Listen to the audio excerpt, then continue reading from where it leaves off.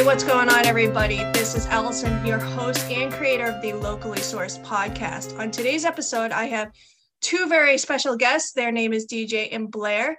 Blair is the owner of Blair BAM Events, BAM, and DJ is from Spinner Music Production. So welcome, you guys.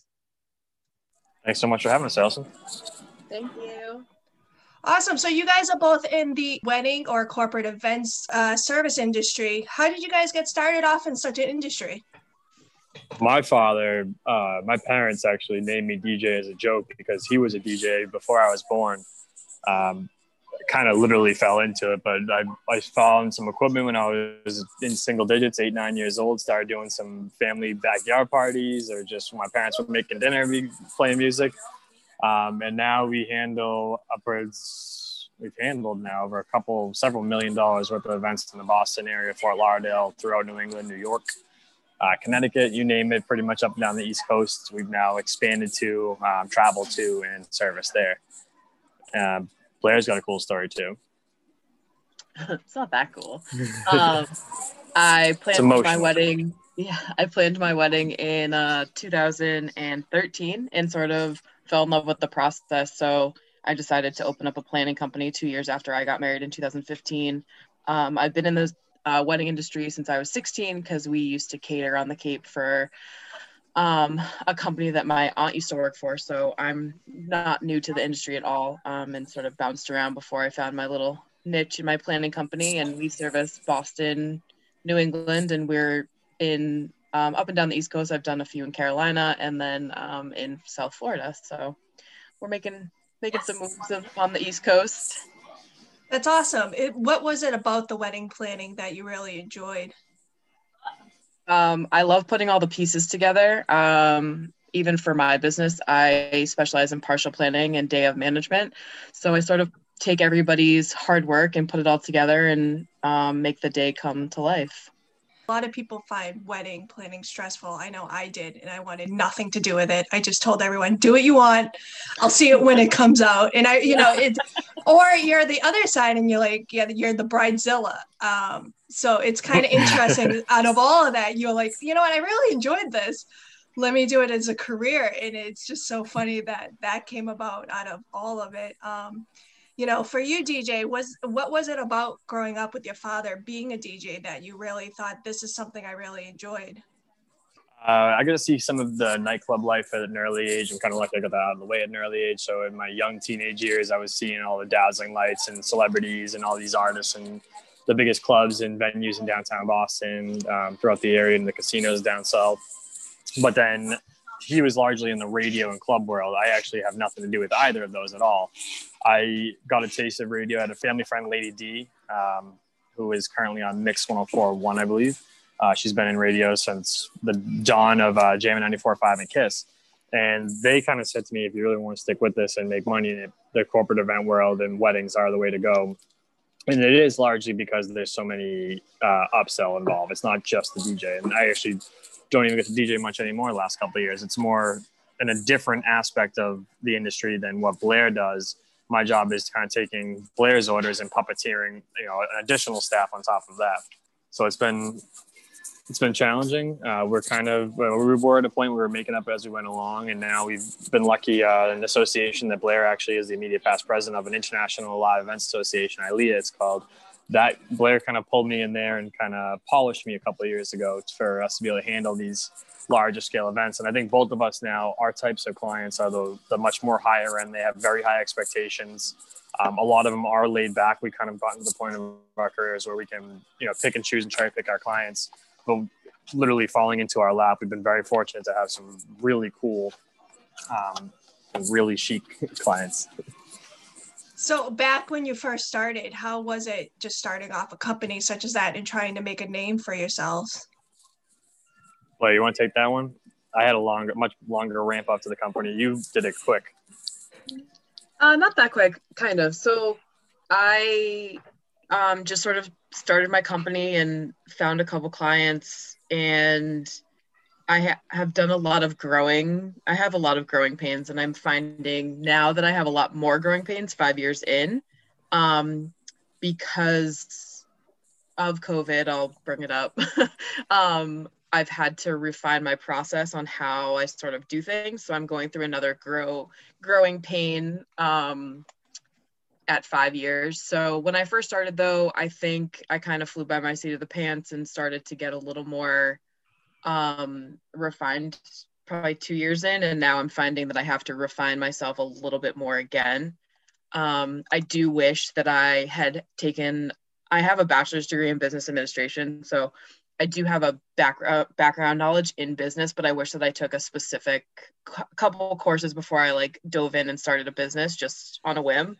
So that's definitely like advice that I give to a lot of event planners that are just starting out, because there's no barrier to entry in the events world. So we kind of have a lot of people that throw themselves into the market, and now we have these other competitors. So, but well, I'll go off that point there. Like, there's really no barriers to entry in this industry. I mean, only on the food service, I know there, regulations and health guidelines and permitting and licenses, and the rest of us can literally just start up a company and get going.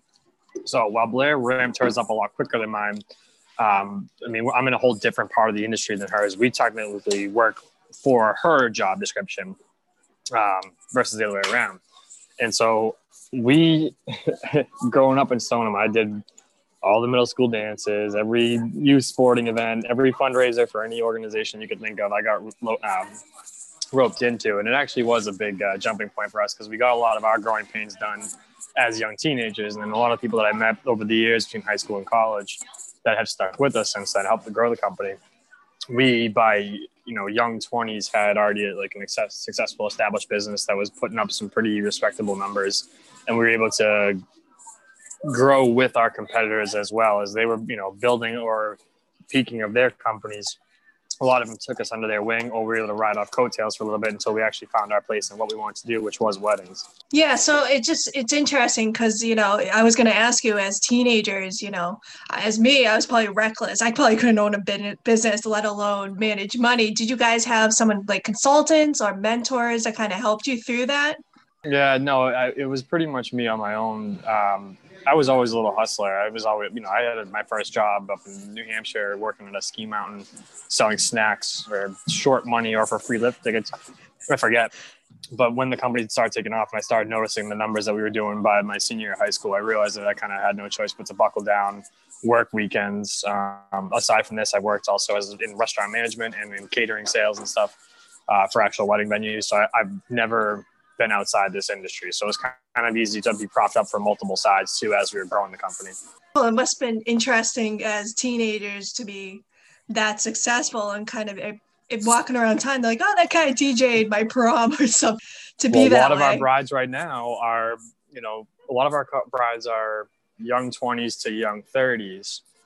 And so they're all within the realm of the kids that would have been growing up in town and around the different schools in Middlesex and Essex County and Plymouth County that we worked at. So a lot of them do say like, I booked you because you did my Sweet 16, or I've done one where I did the girls' communion. Wow. Right? That must make you feel old. I don't know. Literally. That's just me. That would make me feel really old in a sense. But I was also 13 years old when I started, so I wasn't far, I was only 5 years older than her. You're like there dancing to all the music, the same music they have.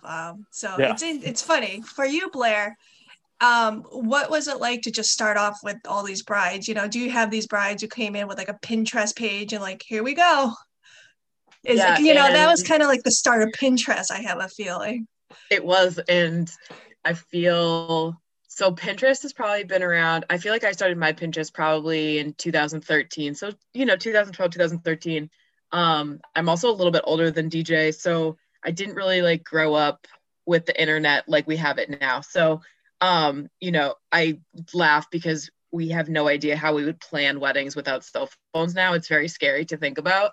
So you have Pinterest brides, and the biggest takeaway from Pinterest right now is that the things that are on Pinterest are unrealistic for not everybody, but they're unrealistic expectations. Like some of the pictures are like $15,000 to $20,000 worth of flowers when that's not the capacity that like you're looking for. So, I actually ask for inspiration from Pinterest, and I'm like, okay, like what do you like about that one picture? Because that's like a $50,000 picture. So Pinterest has kind of dived down a little bit. I think people do use it to categorize their like what they want, but people have more realistic expectations than they did 5 and 6 years ago from Pinterest. Thank God, because that was a long time ago. But you still get a few people who are like, I want this exactly. And it's like, okay, we can do that, but you're going to pay for it. So I will not be sad when Pinterest goes away. Yeah, I think you're right. It is dying down. I think there's a lot more different ways to find out your style. I know for a lot of my friends, they had maybe like or a little older, if they had the bride book or their wedding book or a wedding box, and they had all these. I did it. I didn't even know I was going to get married, but you have these boxes. How did you kind of talk them down out of their crazy ideas of maybe having like a giraffe at your wedding? Yeah, I try to talk them up. I don't want them to be talked down. If they want to spend it, let them spend it. Okay. No, I'd say from what Blair sees and what I see are very different. My clients come in and already have hopefully someone like Blair in place to have already kind of chopped the tree down a little bit. So I have a quick and easy sale usually because they kind of have been guided on what they really want. A lot of people come in and just say, we want some uplighting. Well, they don't know that uplighting could go from $500 to $5,000. It's just, what do you want? Do you want one column lit up and professionally, or, do you really want the Power Plaza ballroom lit up in purple? It's a whole different, it's professional lighting design. Are they shocked that it's not just like part of the package? Like, what do you mean? Yeah. Well, because that's the thing. Because there's the standard in the industry. I mean, I believe even in Blair's zone too, the pricing is all over the place. So I get phone calls all the time from people that will offer the same thing as someone else, just the caliber, the quality is day and night difference. And then they'll get upset when we're $1,500, $2,000 more for what they perceive as the same thing. And I think that's like any industry. You get what you pay for. You pay less and you get bad service, you get bad customer service, and you get bad products. So I think when it comes down to it, when I was planning my wedding, you had to be realistic. Do you want to be in debt because of your wedding? Or, do you want to enjoy your wedding to a sense where it's reasonable? Has there for either of you, has there been any requests that you're kind of like, whoa? Not really. I think a lot of couples these days are paying for the weddings themselves. So we're finding that budgets are a little higher than average because they've pooled some money, but most people are paying for their own weddings now. So, and if you have done your research, like a planner shouldn't come to a shock at their cost. And even for DJs and MCs, there is like an industry standard, and the people that are charging less than the industry standard, like, more power to you. But at some point the industry burnout's going to be really tough.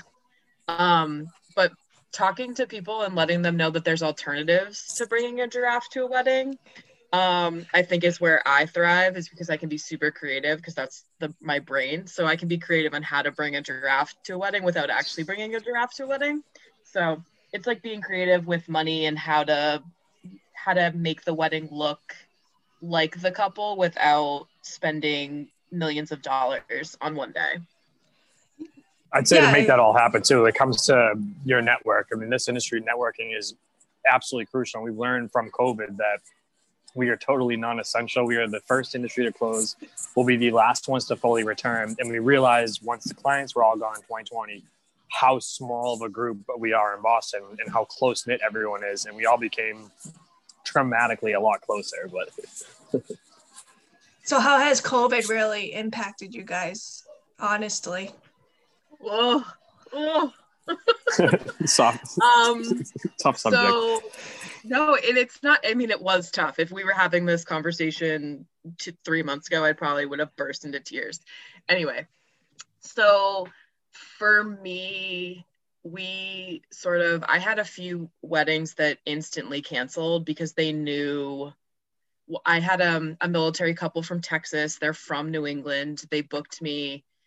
And as soon as like March 17th rolled in, she was like, this isn't going to happen. So, immediately canceled. And DJ can attest for this too, is that as event professionals, we literally watched our businesses crumble. Like, I spent 5 years building my network, my clientele, my referrals, and it was like somebody was taking money out of my bank account. So it was very scary. And I lived in denial for probably most of 2020 about it.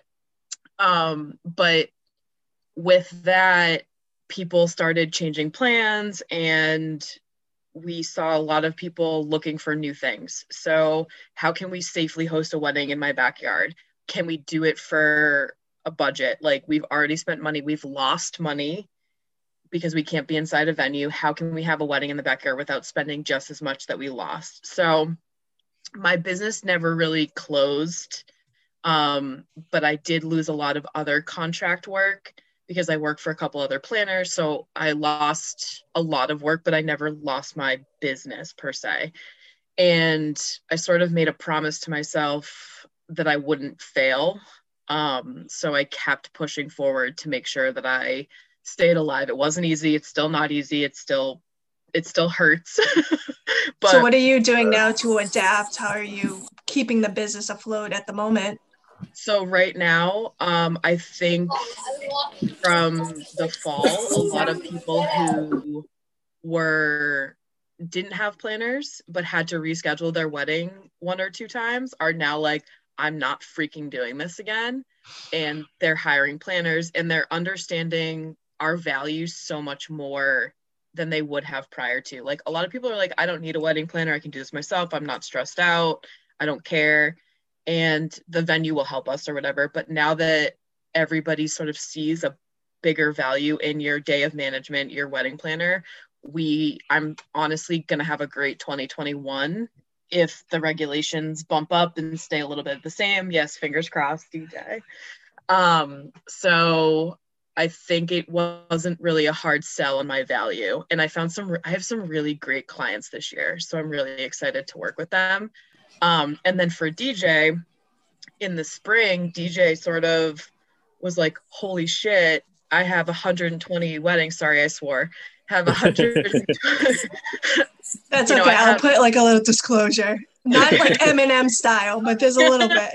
Say this is a lot clearer than the conversations about COVID in the wedding industry that we normally have. DJ was like, I have so many weddings and everybody needs to reschedule. And in the spring, we didn't know what was going to happen. Everybody kept telling us this is going to be gone at Easter. This will be gone at 4th of July. So we just kept bumping all these people out. So at some point, DJ was like, I can't handle all the postponements. I don't even know how many postponements we had, DJ. 120, 300? Yeah, no, it was in the mid hundreds. Yeah. So and it's still going. It's still going. We just got 2 more today for 21. So, rescheduling 120 brides who are freaking out is insane. So I helped DJ sort of like manage the brides and put all their information into like his CRM. And so we're sort of like tag teaming business so that we can help each other not like die, like not go under just because we have too much work to do. We're used to the workload, but this workload is much different. It's much more stressful, and you feel bad for these people. Like, they've lost so much money and they just want to get married. A few of our neighbors here had a wedding plan and they had to cancel everything, and they ended up having backyard weddings. Do you see certain themes or certain requests they're making now for the weddings? Are there certain things you guys end up doing to make it easier for them? Yeah, they're all asking to find a state or that will allow dancing or a venue that will look the other way. Have you found states or venues that are willing to, or has it been difficult? You will not find a professional venue in New England that will not take this seriously. They all are very strict. They're all holding themselves very professionally to a T. And a lot of them are getting very innovative and going above and beyond. Like, one of the things we recently heard that you may not see in the future is there will be no more past appetizers during flu season. So little tweaks like that we've seen just kind of across the industry. And again, it's very close knit. What we do in music ties into, what the caterer needs to do for delivering food, to what the photographer needs to get the couple outside for sunset photos. And that's where you have all these different vendors that are coming together as a team that a lot of us do know each other. And because of our crazy schedules, we all are very close outside of work as well. Like, literally, Blair's like a sister to me, an older sister that needs to talk down to me once in a while or keep me in line. I call her my keeper. But when it came down to it is back in March and April, just the house of cards fell, and you had all these couples that are now reaching out to us because we'd said, hit us up anytime, anywhere. That's fine, because everything was so well managed. And then when the train went off the tracks, we had brides and couples and venues and vendors all checking in, like, what are your policies? Like, hey, we're going to cancel, we're going to postpone. And hey, we had a discounted off-peak Friday in, March, and now we're going to move to the busiest day, Saturday, Columbus Day weekend. It's just like them not understand there's different minimums, and the service that you got on Friday has a different cost on Saturday. And then you were given a deal because you were in January, and now you want July, and you want July 4th. And it's, it's a pain, the hassle and traffic. And so that real delicate balance, that's kind of where Blair came in. It was like, all right, I need you to keep me calm so I don't tell a bride off, because we're the ones that are normally making them all excited and dancing and laughing and trying to keep their buzz going. But it was at some point where they come at us and they'd already rebooked and stuff, and just we weren't available. Now they lose their retainer with us and all the other vendors. So where Blair came in, actually, that has been a huge thing for us, I think for both of our companies, is we handled the postponements and said, look, you can do it yourself, and you're probably going to lose a deposit from somebody or many people, but let us go to your venue and to all the vendors. We know the jargon to speak. We know who to talk to and what questions to ask, and let us reoffer you 2 or 3 dates that were all mutually available where you can just copy and paste, and then that's it. None of us really across the industry charged any. We all came together. We all had a bunch of powwows back in March and April. We decided not to charge rebooking fees. We were going to hold a non-refundable retainers. Otherwise, that's where the businesses would have collapsed. Anyone that did have to cancel outside the retainers, we let them drop their contract, and either any overpayments were refunded or just their balance wiped out. But that has been, I'd say, the number one point that we see in our reviews from weddings of 2020 is just the lack of stress, because we were able to just do it all for them. And we essentially in a day or two had weddings replanned several times. So where do you guys think weddings will look like, or the difference from when you had them before to, even in 2021, once this is all gone? Do you see weddings looking differently, or, people, the way they spend money, or what they actually want for the weddings? Like you said about the appetizers and so forth. Blair, we've both seen some different states, but you most recently worked out of state. Do you want to talk about what the difference is between up here and down south? Yeah, I think that there's going to be some things that are going to stay, that were good. There are things that were good that came from COVID. So we actually just did a wedding recently in Florida, and we had to wear masks on the dance floor, which is totally fine. We agreed to that because we were in Fort Lauderdale, and in most of Florida is open except for Broward, Dade County, and Miami County. So we had to wear masks when we were in common areas, and we had to keep reminding the guests to wear their masks. So I'll be happy when masks sort of dissipate in the fall and early 2022. I just think because people we're complacent. It's been a very long year for us. But not to interrupt, but how do you guys deal with that with photography and pictures? Like, how you get in the moment photos? How does that work? I just can't imagine. Yeah. So with this particular client, everybody got COVID tested the week we were in Florida. I actually had COVID, so I'm feeling a little bit more safe about it. And a lot of the guests were in Florida, and anybody that came from Massachusetts to Florida got tested. So we were very safe about it. And I think photography wise, family pictures, there was no masks. We were outside for a lot of them during the ceremony. I've been looking at a lot of pictures, and as much as you look at somebody's ceremony pictures, you don't focus on the guests. You're looking at the bride and groom, and I looked for masks because I was wondering like where they were and stuff like that. But I don't necessarily think that it's going to be terrible if people have to wear masks. For photos, the dance floor photos might look a little funny because everybody's sweating, but they're wearing a mask. But again, when you share a photo, you're going to share one that it's about the bride and groom. So I don't necessarily think that, anybody's really going to look back at their pictures and be like, oh man, I had a dance floor and everybody's wearing a mask. But you know what? We got to Florida, we got married, and we had a dance floor. So I'm happy for that. So I think it's okay. I mean, when you think about it, it sounds funny, but it's going to be fine. If that's what you're stressed out about, I don't think that you should get married. And I personally, I don't think, I spent about 3 months during COVID in Florida, back and forth, and I got to witness all of Florida's reopening phases. And we've been questioning up here. It's okay if Massachusetts goes to full reopening tomorrow, how long until you see a packed bar again? How long until there's a line outside of a nightclub? How long until you got 500 people in the ballroom? Or 50,000 people in a convention. And I think the general psyche of the population will trust that, okay, we've been doing this so long that we're literally what people miss most: sports, weddings, concerts. We have been the fun things that have been taken away. So I think there's just so much pent up demand. Me personally, we're down 86% total revenue, gross revenue for 2020. We're up in inquiries. We're up to about 100% revenue for 21. We're back on par already, and it's only January, but we're up over 240% in inquiries. So there's a lot of people that just said, we were going to do the small wedding, and or they had someone, they didn't do like the thing that we didn't rebook them, and now they're finding new DJs or new planners or just people that just are ready to do events again. So there's just a whole year and a half almost when it's over, back up. So I think we're all in a good place, and I don't think you're going to really see restrictions go too much longer. I'm fairly confident that July 4th will be the social event in the Northeast, that you'll start seeing maybe 200-300 people. And I don't think maybe till late fall or next 2022 will you see the large scale events that, sporting events.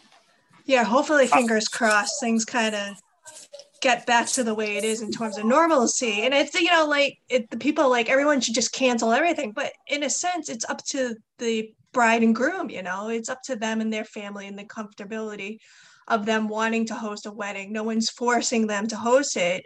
So that's the hardest thing, I think, for a lot of people to understand, is people have to make their own decisions to be safe for themselves.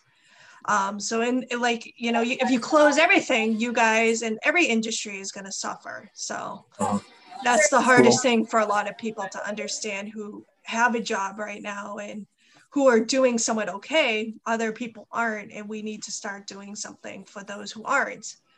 And I think that's going to be it's a going concern for us in the industry, with the conversations with different clients coming up, where those that are still kind of hanging on for April, May, and June in Massachusetts of large numbers, and they only want to have their wedding large numbers. If the guest count is 25, unfortunately, this is where you're seeing all the wedding industry get bashed. Is if you choose on your own to cancel, we operate on 52 Saturdays a year. We sell our dates, our inventory. And a lot more work gets done ahead of time than the day of. I don't think a lot of people understand that. So when someone says, hey, we can't have 25 people on this prime date, we can't have 250 people on this prime date and this Saturday, we're going to push it up 3 weeks, do it in New Hampshire, and, have the full amount. It's like, well, we're not available. And you could have had that event. The government didn't shut you down. So if we resell it, cool, you get a refund. Otherwise, it's probably not going to happen. And that's where a lot of the bashing that I think Blair and I, we've mitigated a lot of it. We haven't really gotten anything negative. And I should say, while we're talking about doing all these big weddings in different states and with dance floors, neither Blair nor I don't think any of our colleagues and respected professionals on our network have been a part of or a cause of any outbreak in the last, the entire time of coronavirus. I think we're, as a vendor community, us reeling, from what's going on together, it's our social responsibility to make sure these guests are doing as best they can. None of us want to be the mass police. None of us want to be the dance floor police. No one wants to go to, I don't want to DJ a wedding where you're going to sit at your table all night and sing Kumbaya. It's forced us all to be very creative, but to also really, really encourage the rule following. So what is it about the back ends that people don't see? You want them to know about all the work you put into it. What is it about the things everyone doesn't see? All of a sudden it's like, there's the wedding and how beautiful it is, but there's so much going on the side. So I actually restructured the way that I give clients proposals. There was actually a Judge Judy TV show a couple weeks ago where they had a bride and a wedding planner on, and she won part of the case and had to refund a small portion. But what happens is that people who get hired for day of coordination specifically work for the day of, and the pre-work for them is obviously putting together the puzzle piece. But if you don't clarify that in your contract or proposal, then you're sort of not providing a service. You didn't show up the day of the wedding because they didn't have a wedding, or it got canceled or whatever happened. So actually I work anywhere from 100 to like probably 400 hours on a wedding without a postponement. So if it's a regular day of coordination, day of management for me, I'm somewhere in the 150 to 300 hours of pre-wedding work. And that's getting to know the client, getting to know the vendors, putting some pieces together, making sure that all the riders are in place. So I've restructured the way that I give my proposals, and I tell them pre-wedding and the week of the wedding, so that nobody can hold me liable. Actually, I had a client do it to me and say, "You didn't do anything for us," which is not true. I clocked about 250 hours on their day of. So I am very consistent in timekeeping, so I know where my hours are allocated, and nobody's ever going to tell me that I don't do anything before a wedding. So there's a lot that goes into a wedding. You have to connect with the vendors. You have to put the design details together. Like, I have to track down people for a cell phone number. And sometimes that takes an hour of 15 emails. So there's a lot that goes into a wedding. And when the day happens, the brides are like, "Oh, wow, this just happened." And it's like, it did just happen because I've been working for 300 hours. So it's very interesting. Now, is that one of your biggest recommendations to anyone in the business, is to really track what you're doing and keep all your records and so forth? 100%. I didn't realize how important timekeeping was until that woman, a client, asked how many hours I had worked for her. And I was like, "Oh, I haven't tracked this. Let me do some digging." And it probably took me 2 hours to figure out. So I'm very meticulous in my timekeeping now, because I need to be able to pay myself, but also that I need to be charging appropriately to the new client. So I think that's the biggest question for a lot of people who want to own a business, is how do you track your own profit and pay yourself? So in that sense, it's just like, people don't see that. They see the people making millions, driving these great cars, but little do they know they're working like 9 to 9 the next day. And it's just, I think that's the hardest thing for young kids or teenagers or people who see someone like Elon Musk or Bill Gates not going to college and making all this money. It's all the back end. Like, what you do in the back end is how you make your money. And I think, as DJ, you probably talk about this more, is when you go into the high schools and you talk to the kids about entrepreneurship. What is the main thing you try to get into them and help them learn? Essentially, the biggest thing for me was I was forced to mature by the time I was 16 or 17. So I wasn't always going to the parties. And if I was, it was because I was working and getting paid. And a lot of them, I feel, have, especially now they all, access to cell phones and they can see what their friends are up to, is just that FOMO. And, it's hard to find a kid to be a busboy at Gaetano's on Friday and Saturday nights, because, they have whatever else they're doing going on.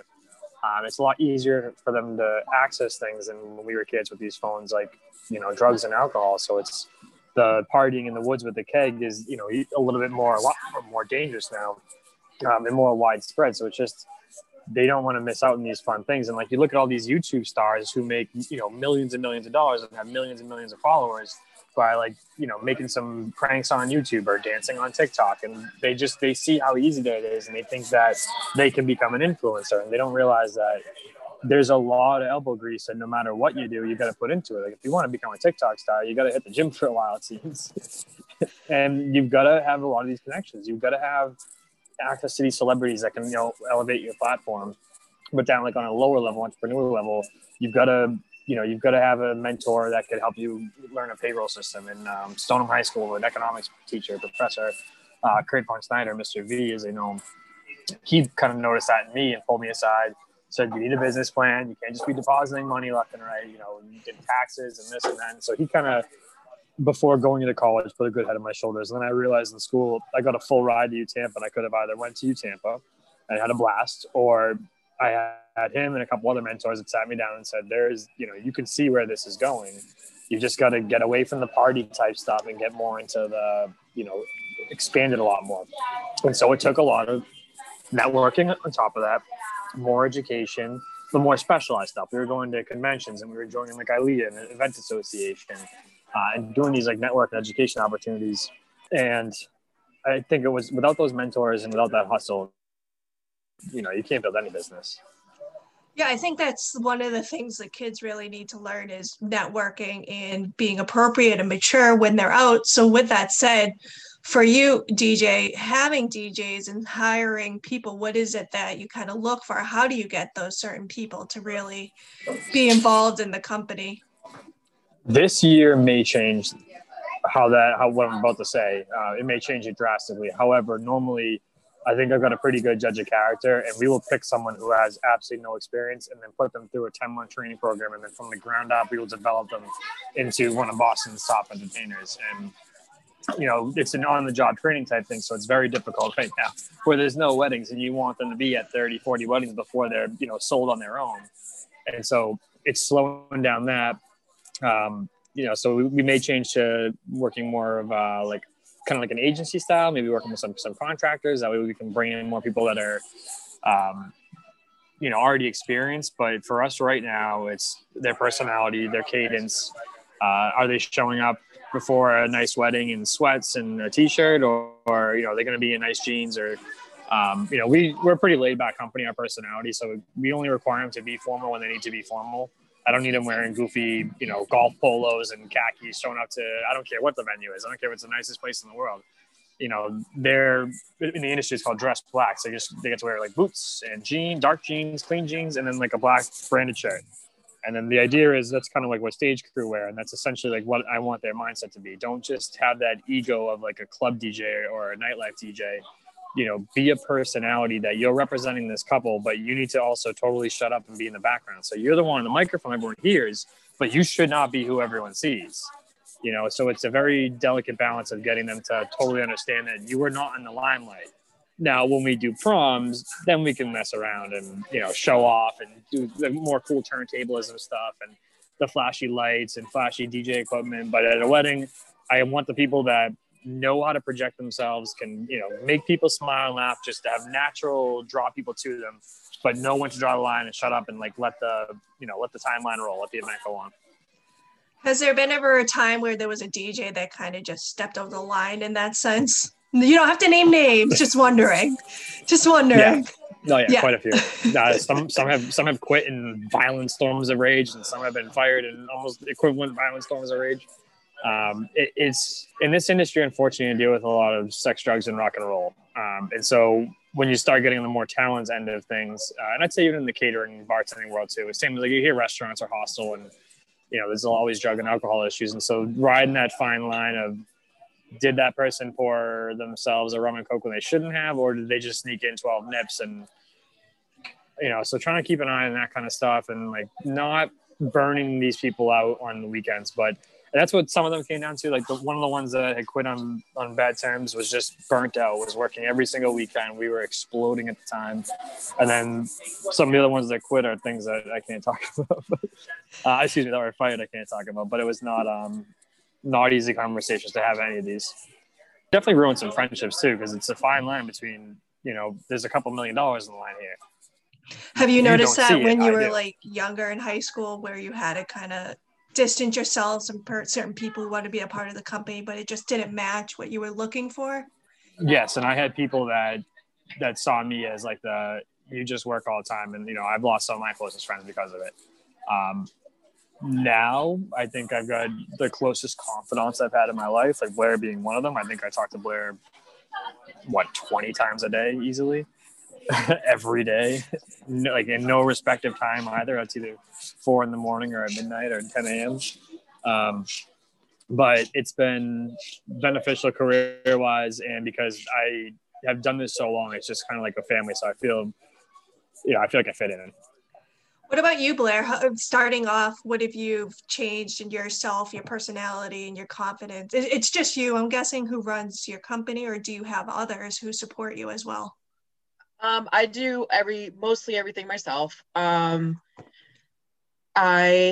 spend a lot of time for myself reading entrepreneurial books, doing some self-reflection. That's something I learned at a younger age, to make sure that I was putting money back into myself as well. I do have a few staff members, they're contractors that I bring on site with me that have been pretty loyal to me and know the wedding industry and can help me get through long wedding days. I also work for a few other planners just to help them have a professional on site. Same for DJ. You want great people on site representing your name. So I've sort of built a little network of younger planners that are looking to grow their business, and if I can help them by working for me for a few hours, then everybody wins. I'm huge community over competition person. I want everybody to thrive, and I want everybody to be in business. So I've helped a lot of people. I have 2 mentors that I check in with, and we sort of compare notes, and helping DJ out with the cancellations helped me see some of the other sides of vendors and how planners sort of get a bad rap for trying to take over weddings, and it's not my style, but I'm very no BS person anyway.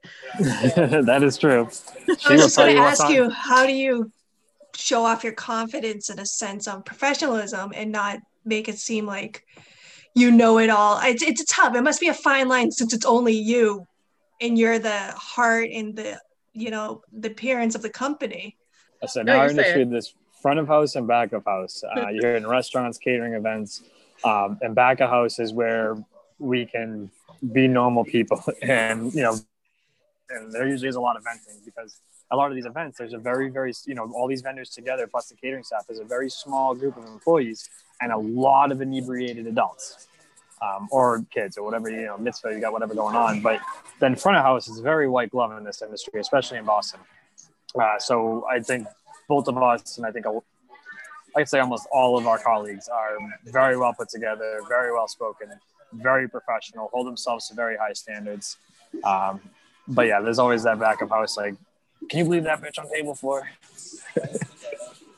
She I have to ask for electric slide again. Also, for me, if anybody who knows me knows that I am kind of a no BS person, and you can tell the vendors who are there to sort of make a dollar, and you can tell the vendors that are there for the bride and groom. And when I send out an email, I typically know who my trouble vendors are going to be. And I respect it. Like, everybody's trying to make money, but there comes a point where everybody just needs to work together to get to the common goal, and that's to get our couple married. So vendors like that, okay, you want to yell at me over something stupid, you can yell at me, but I'm not going to carry that with me. And people like to call me bossy, and I'm not bossy, I'm the leader. So something that I just sort of live by is that I'm not trying to be bossy, I'm trying to get somewhere. So come along, like, let's just go. So I try to be cool and calm and collected, and sometimes I lose it, but not very often. And usually it's back of house if I do. So, but I think another issue that we run into a lot is in Blair's role, and I guess each of our roles, is with this no barrier to entry, you get a lot of people that do this on the side, and they may do a handful of these a year for fun. And then, Blair and I do this full time, 90, 100 hours a week. So it's, when you go into something, it's kind of very easy to spot right away the elephant in the room of who doesn't really get it. Or when someone asks, like, what's on the time, what's the order of events? It's like, well, it's kind of always the same every time. So if you don't know that, you may not have done this enough. But it's a lot more fun, obviously, to work with when someone like Blair is there leading and orchestrating everybody. Because, again, these vendors are hired by the client, who is now drinking and in love and just got married, and they're no longer there to manage us. So it kind of becomes like a pissing contest of, okay, is the photographer in charge because they need to get the shots? Is the DJ in charge with the microphone? Is the caterer in charge because the food's going to get cold? And so I don't think a lot of couples understand. I know a lot of couples don't understand the true value of having someone like Blair there. And a lot of them, and I'm not downplaying this role at all, but a lot of them think that their venue manager is their event planner. And then I'll run through the list of, like, are they moving your flowers from the church to the venue? Are they going to, secure your gifts and bring them back to the house or hotel? Are they there to bustle your dress, every 15 minutes? And I've had the pleasure of working with Blair quite a few times, and seeing her in action. I don't know how the girl doesn't walk around with an oxygen tank. It's just, her step count's got to, that Fitbit, whatever you got on you got to be blowing through the roof by the time that wedding's over. I mean, I know I walk miles a wedding. I typically walk 6 to 10 miles a wedding day, even in a small venue. I'm 3 to 5. That's pretty impressive. It's funny you say that because for our wedding, we knew everybody who did everything, and I still hated doing all that crap. So everyone we had, my husband's a huge Italian family, so of course someone does something in every company. So that was nice because it's like, oh, they're not going to screw me over. So with that said, it's when you say that, and I think about our wedding, it's like we were very lucky we didn't spend as much money as we could. But people don't think about it. I would never think how the flower is going to get to the church because you've never seen that happen in person because you're the guest running over to get drunk on the dance floor.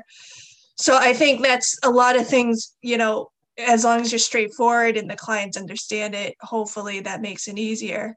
And you have to just meet the clients, I'm guessing their personalities and the sense to meet what they're looking for.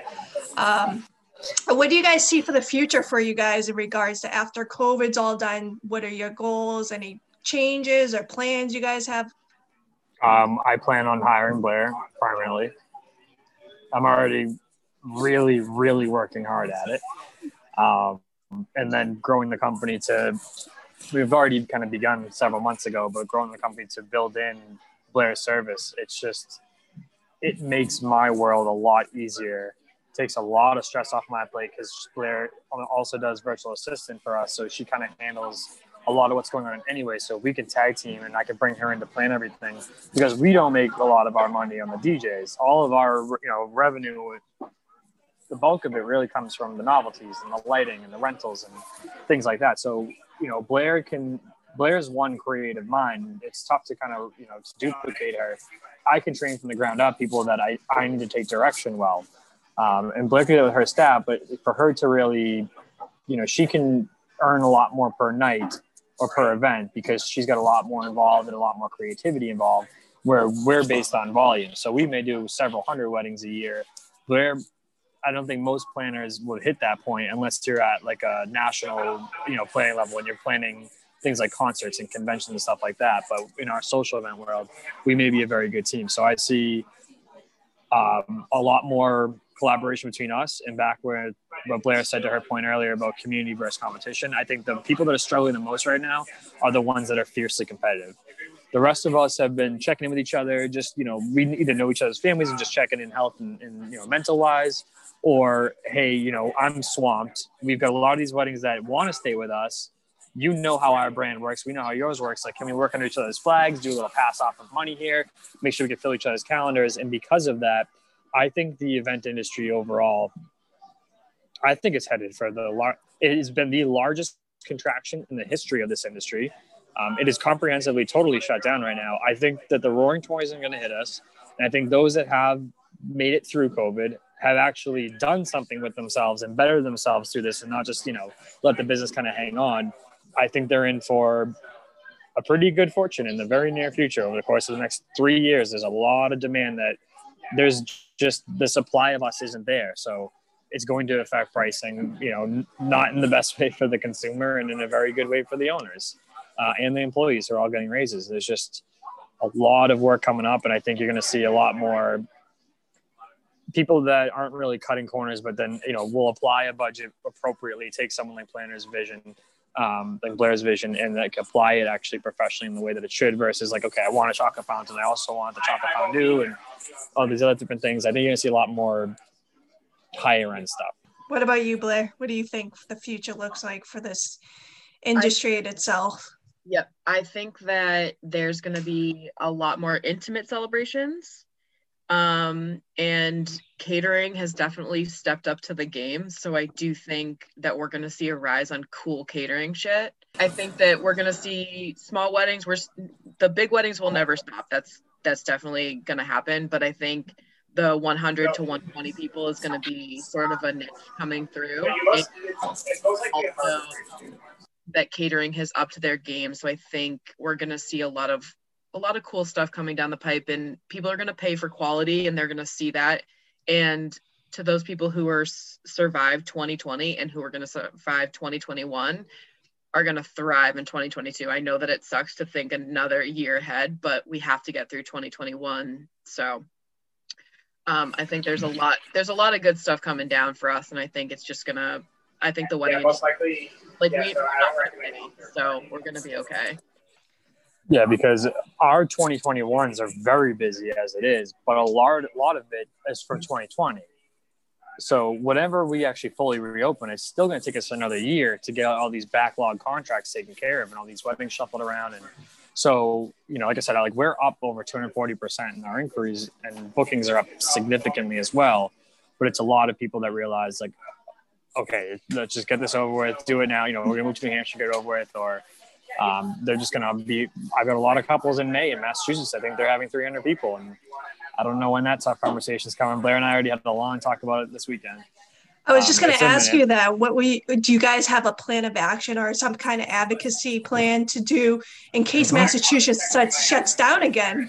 We actually just talked about that yesterday. I was on a clubhouse last week and with a few planners, and what we're going to do is I sort of encouraged anybody that was listening, and I will encourage anybody that's listening now that's a bride or anybody, is that to reach out to your venue or to reach out to somebody and just say, what are you doing? Are you looking at postponements? Are you not? And we're going to reach out to a couple of venues and see what their policies are, because right now, couples need to send their invites out 8 to 12 weeks in advance. They need to get those numbers, and they need to know if people are comfortable with COVID, what they're going to do. So people are going to start postponing and moving a little bit earlier, I think, this year. Last year we were on a 2-week schedule. I was replanning weddings in less than 2 weeks. So I think if we're a little more proactive, nobody wants to talk about it, but we have to figure out how to get people married. And if they don't want to get married, 25 people, they're going to go to New Hampshire, and we're going to find places in New Hampshire for them to get married. Yeah. Yeah, and then that's been a really hard part with the lockdowns too, is if they announce on Friday that on Sunday or Monday we're going from 100 people to 25, at that point you've already got these weddings that the venues have already ordered the food, the design work's done, the bridesmaid dresses are all in. And we've done weddings where we've had 30 bridesmaids and groomsmen. That's your entire guest list right there. Now you have to take into consideration the staff. And I don't think that people understand the way the food industry works, or the floral industry too, because you don't just order your flowers on Friday for a Saturday wedding. You order your flowers 2 weeks in advance. Food companies are delivering on a bi-weekly basis. So they're ordering their food for 200 people 2 weeks in advance so that they have it there. They need to prep it. So 2 weeks is enough time to replan a wedding, but it sucks to replan a wedding in less than 2 weeks. It's not cool. It sucks.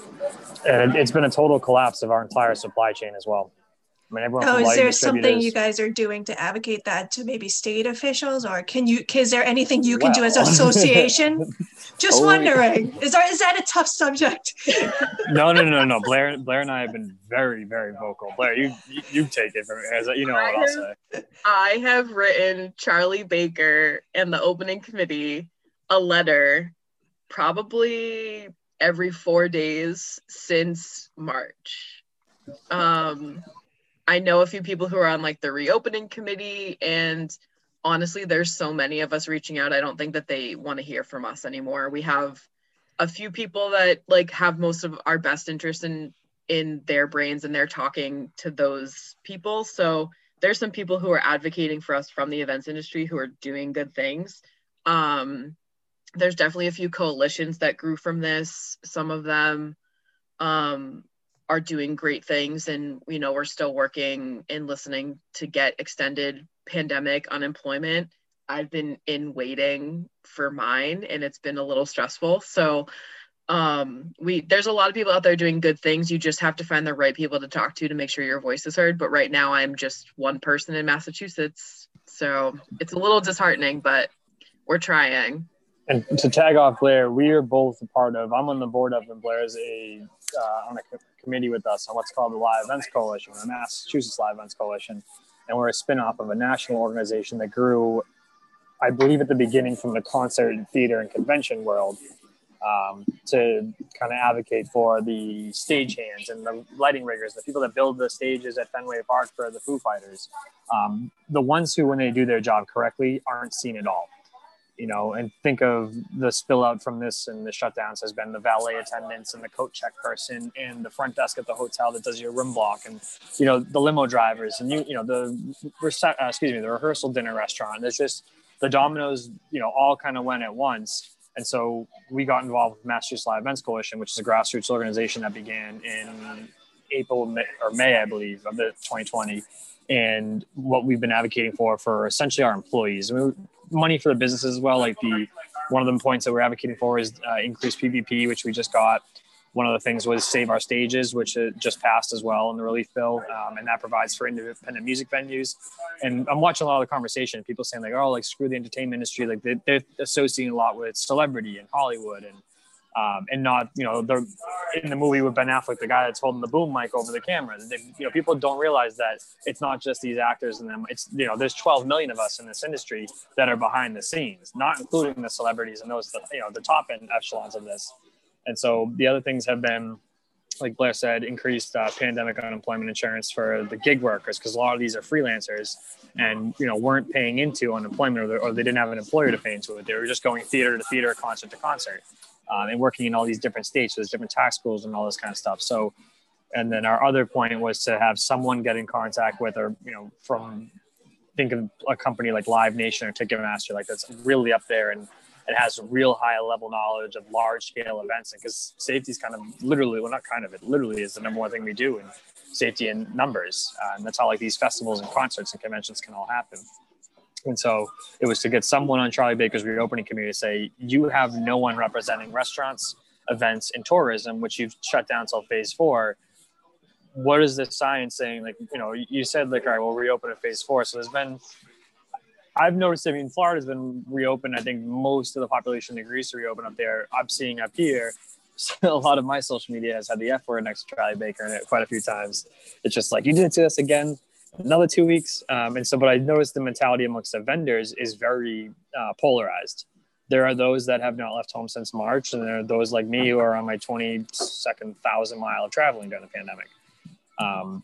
It's caused some strain in relationships, I've noticed. And, seeing, especially when you have these Facebook comments that people can screenshot and keep forever. And it's been tough within our own community, but the advocacy work, I think, is helping a lot of them realize that, we do need help, that they are kind of being left high and dry right now, but there is a large community of almost 2,000 of us in Massachusetts that are raising our voice.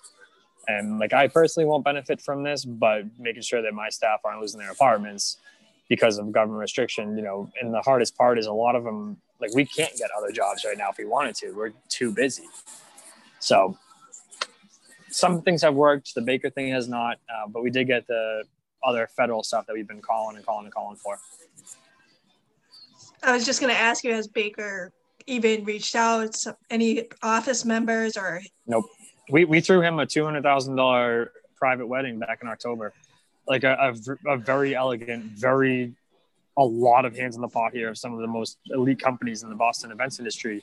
And we did it down at the prestigious Lombardo's in Randolph, and a company that has existed, a family company that's existed for 94 years in 2021, I believe, 95.